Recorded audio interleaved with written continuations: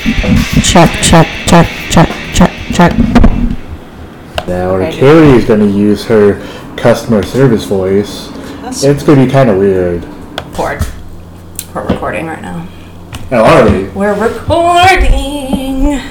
Hello. Hooray. Hooray.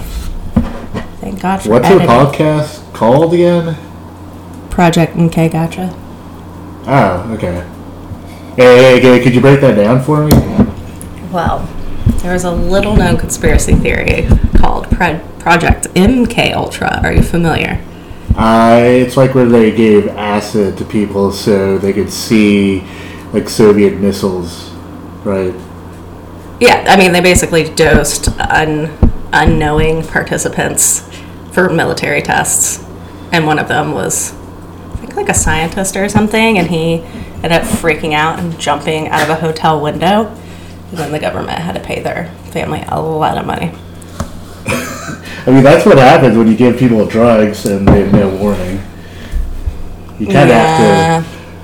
And this was like back in like... yourself. And that was like back in the 50s. It wasn't like now where you're like, Scotty, did you spike the punch, bro? It's like 1950s, the psychedelic, like, sex, love, and drugs revolution hadn't even happened yet. So literally you just are like, oh, the walls are melting. I'm going crazy. Like, you literally would have to think you were going insane, right? Yeah, you have no context for it. Right? It's not like peyote.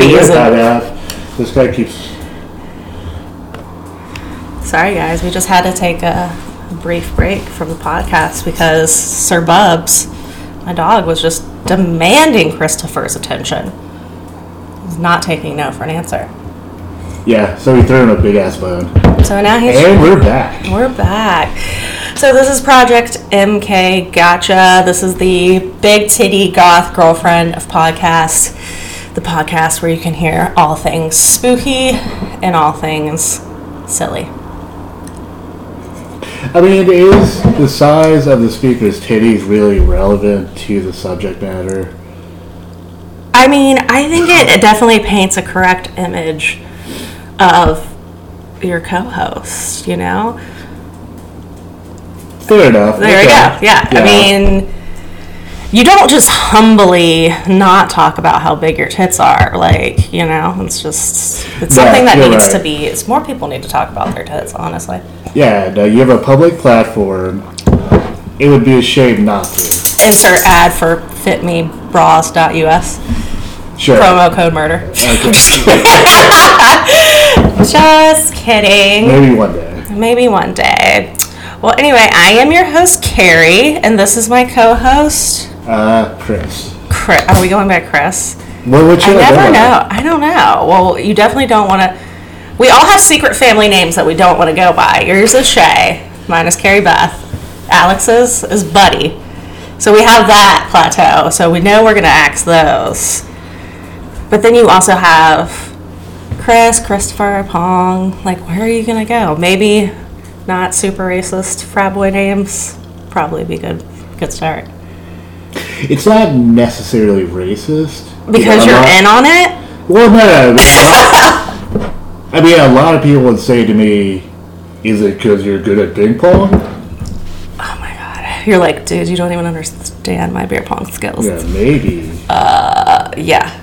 Sign up. You ever watch Forrest Gump? Seen that movie? Yeah. Do that, but with solo cups? Yes. That's me. Yeah, like Beer Fest. Yeah, you should own that then. If that's what you're proudest of and you want to put that foot forward. I just like when I get my derby name, I feel like I'm just gonna make everybody refer to me as whatever my derby name is from like forever. Like I'm Marcy Mayhem, and you can only refer to me as Marcy Mayhem. Is that your actual name? No, I haven't picked one yet, so no, I'm still really, really behind on my volunteer hours. You have to volunteer so many hours, and I've kind of been slacking off this summer. So that hasn't happened yet, but coming soon. You know, maybe next year. That's a lot of commitment. It's a lot, but also I'm also a lazy piece of shit and self-deprecating. So I like to wait till the last minute to do everything. But I did my assessments today, so they're today and next week. Congratulations. And then maybe I'll finally graduate out of the baby class that I've now taken 4 times. Wait, what is the junior pledging class called? The 101. Derby 101. Okay. Yeah. Not like the slow rollers or like the wreckers. The short bus or the short. I should. After my 4th time, most people do 3. Oh yeah, not definitely. I don't think they would. Yeah, they're pretty. Yeah. But anyway, so we're sitting here. The tone is set so right because it's like this weekend, fall decided to shit on Portland and was like, I'm here. It's freezing. It's rainy. The leaves are changing. Trader Joe's has their sugar skull plants out, which I totally purchased. Pumpkins. I got some spiced apple cider. Yeah. Yeah, but what about the queen of fall, the PSL? The pumpkin spice. I can't. Distracted by this animal that's constantly licking me. Oh, sorry. You also need to put your face closer to the microphone, sir. Come here. Get over here. Yeah, sorry. He's just really into you, buddy. You're gonna have to get locked up. But anyway, let's dive into our first topic, shall we? Hooray! Hooray! So as you know, in the Pacific Northwest, we're kind of the epicenter of all things odd, unusual, creepy, unsolved. Tons of serial killers. We got Bigfoot. We got UFO sightings. I mean, if that's what you're into, most people come for the weed and the beer and the strip clubs and the food. But I feel like all those people are also most likely to go hunt Bigfoot too. I just feel like that's anybody that wants to come to the Pacific Northwest is like, of course I want to smoke weed and go out in the woods and try to find Bigfoot. No, that's just you. Oh, okay. That's just me.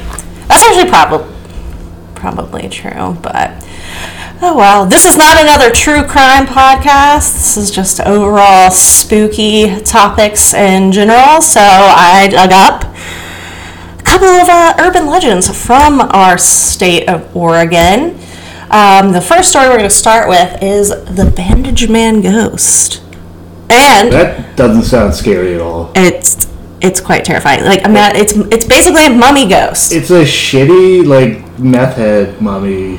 Like it's like mummy or meth head. Let's play the game. Okay. You could legit play that in most of Oregon. Maybe like downtown. Zombie or meth head. Zombie or meth head. Mummy is pretty, Yeah. Unique in their appearance. Yeah, totally. So I got most of this information on this topic by Catherine Armstrong, and she wrote an article on onlyinyourstate.com. Why is she qualified?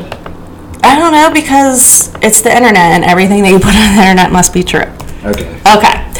So, legend goes that a young couple was parked in a truck somewhere near Cannon Beach, which are... Goonies. If nobody knows, it's the beach from the Goonies, just to give you a little... There's rock formations, it's really windy, kind of cold, not the type of beach that you would want to swim to. It looks like Jurassic Park. It's very beautiful to look at, not beautiful to swim in. But anyway, so there's this teenage couple, and like the dude was trying to get it in. They're in their truck, just making out, minding their own business, when they look in the rear view mirror to find a disfigured man had climbed into the back of their truck and was just staring at them, rocking the truck kind of back and forth. So apparently, according to legend, he started pounding on the window at the top of the truck as the boy pulled out, and they started racing down the highway. The couple drove a few miles, but the bandaged man was still in the truck until he suddenly disappeared. The story of the bandaged man continues to play Cannon Beach and the stretch of Highway 101. Over the years, some drivers are reporting a man... Wait, what do you mean he disappeared? So he was in the back. He was holding on for dear life. Yeah, he was causing a ruckus, and they were like, please, God, no. And then he disappeared, and they were like, what the he F? Fell off as they were driving away? That's a theory. Yeah, it's like, did you just survive a mummy, or did you just commit manslaughter? That would be a really good excuse. If you were like, me and Becky, we were just, coming out of youth group, and this crazy man just all hopped up on something. Yeah, and thus this legend was born. Yeah. Horny teenagers lying created this whole legend. Probably the root of every horror movie story. It must be true because some people said that there is a smell of rotting flesh when he comes around, and sometimes he leaves small pieces of bloody bandages. How do you explain that? Again, meth heads. Okay, well, he's not a meth head because the theory is that he's the ghost of a logger who died in a horrific accident while working nearby. Well, that's probably accurate. Yeah, I mean, it's probably back in like the 70s. There's like no workers' rights. DuPont was still poisoning West Virginia's water supply. Reagan was in the White House. It was a different time, you know? Not really. I mean, Michigan still doesn't have water. Oh, yeah. It's just not happening today, is it? So the next story I found is about a haunted... Wait, so that's it? It's like... Yeah, that's the whole story. There was some crazy dude, I drove away and he fell off? Yeah, that's the whole kit and caboodle. It's the theory. What do you think? You think bullshit or true? I think true. I stopped listening. They smell rotting flesh before they found the Band-Aids. They found them. Yeah, that's what happens. Yeah. All right. Well, I'm going to transport you to the exact opposite side of Oregon, going out east to an extinct volcano in Oregon. And most of this information I got was by... Like inactive? It says extinct volcano, but it's like... Yeah, but it exists. Oh, okay. That's how they worded it. I don't know. Most of my information on this topic is by Britt Schwanzer on Mysterious Universe. Obviously, another highly qualified person, because if they put it on the internet, it must be true. All right, so this is in Malheur County, Oregon. Sure. And it's an extinct volcano known as Malheur Butte, once known as Kennedy Butte. It's immediately recognizable for its distinct shape carved over millions of years by erosion. You can tell I copied and pasted every single one of these. Lore of the natives in the region, the Native Americans, often used it as a lookout point to survey the area. Hold on, I'm just giving you the background, okay? I'm just illustrating this in your mind. You don't have to give, like, the whole theory of topography and, like... But the Native Americans used it. What is, like, the soil made of? Oh, it actually has, like... It tells you that in later in the article, but I didn't copy-paste that part. But anyway, this was once a dwelling point for ancient spirits, realm of magic, and while the volcano itself is long dead, the legends and mysteries surrounding this place are still very much alive and have persisted right up until modern times. So the legends, right? What's going down at this place? What makes this place creepy? One of the most persistent legends associated with this place is that it was once a place where witches from across the land, what up my sisters, to gather and carry out dark arcane rituals, with both the volcano and the Snake River nearby being seen as some nexus point of mystical energy. These witches were often blamed on the large number of travelers said to go missing in the area and never be seen again, or it could be the multiple serial killers we have in the Pacific Northwest and unsolved murders. I'm just saying. What time frame is this legend from? It says that they still see them today. It says there's at least one report of seeing a gathering of hundreds of witches near the base of the butte who performed gruesome human sacrifices. Okay, this is what I envisioned when they said. Girl Scout troop. Literally, when they said this, I was like, yeah, you see a lot of women in robes. Like, bitch, it is a bridal retreat. They are out there getting their yoga and sipping their wine on, and they're calling them witches. They're like, more than 10 women have gathered together. Burn them. They must be witches. Makes sense. Sure. Well, one local said, Donna Stewart, who wrote the book Ghost Hunting Oregon, said thus: I've heard about witches since I was a boy, and I was always told not to go to the butte after dark, so of course I did. I can't say I'm positive I saw witches, but more than once I've seen long robes flapping in the wind. Some women laughing, but not in a funny way, more like a serious kind of laugh. I don't know. Mean way, like they're making fun of like they're making fun of me. Mean girls. He said, I think they're witches, either ghosts of witches or actual living witches. I don't have the intention to interrupt them either. They had these strange Greek symbols on their robes. It was really just their zodiac sign. It was like their gift for being a bridesmaid. It's like, hey, will you be my bridesmaid? I got you this bedazzled robe that says Gemini on it. Mine says bridesmaid on the back. It says Sigma 3 times because what are these strange Greek symbols? What are these? Well, I heard Tri Sigma stands for a lot of fun. They're known for many things. They're known for many. We'll leave it at that. Okay, my sister's Tri-Sig. I can't bash. I used to date a Tri-Sig. Oh, I know. Okay, whether any of this is true or not, it is not the only strangeness associated with the place. One of the more commonly reported paranormal phenomena at the Butte is that of a small, impish shadow people about the size of a small dog, which are said to dart about the area and hide behind rocks, or even chase visitors away, and have even been reported to run after cars. They're being described more as less dogs. No, listen, they are described as being more or less humanoid in general shape, but with scrawny, long limbs, oversized head, slightly elongated faces, and you might be right because it also says reported as emitting a shrill, a squeak, or a howl. That does kind of sound like a monkey. Yeah, they were fondness for bananas and other fruit. Yeah. In Eastern Oregon, though, the high desert, what are they going to eat there? It's the desert. It's the high desert. This is like out in the high desert plains. I mean, I guess if somebody was to have a pet monkey, that would kind of be the place to live. Yeah, they probably eat all the leftovers from hikers, and they live off like protein and granola leftover. Okay, well, how do you feel after hearing this from a witness who was camping in the area in 2010? The witness claims that on their first night that they heard something rummaging about the camp and scurrying about, thinking it was just animals. They thought nothing of it. But upon waking up in the morning, there was camping equipment that had been carefully piled up as if someone had stacked it up intentionally, even though there had nobody been there to do it. The next night, they heard the same sounds. This time, the witness stuck her head out of the tent, and this is what she saw. Something scurried through the campsite. I thought it was a raccoon, or something, but it stopped and turned to look at me. Its face was humanoid. Its eyes were glowing. It had two eyes, a nose, and a mouth. Yeah. Like every fucking mammal. It looked at me, and I could see that it was a face like a sort of person, but with dog-like features and glowing eyes. Then I became aware that there were more of them, and that they were circling the camp.